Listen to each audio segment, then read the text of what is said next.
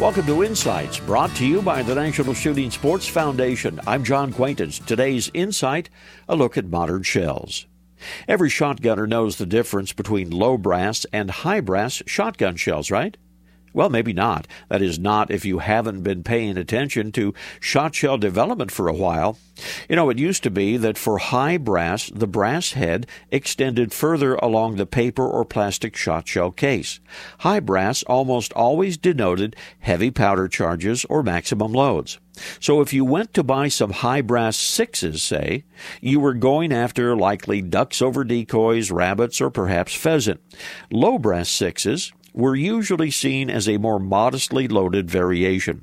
Well, the truth is, the low versus high brass difference became more about tradition than about performance as shot shell technology has improved.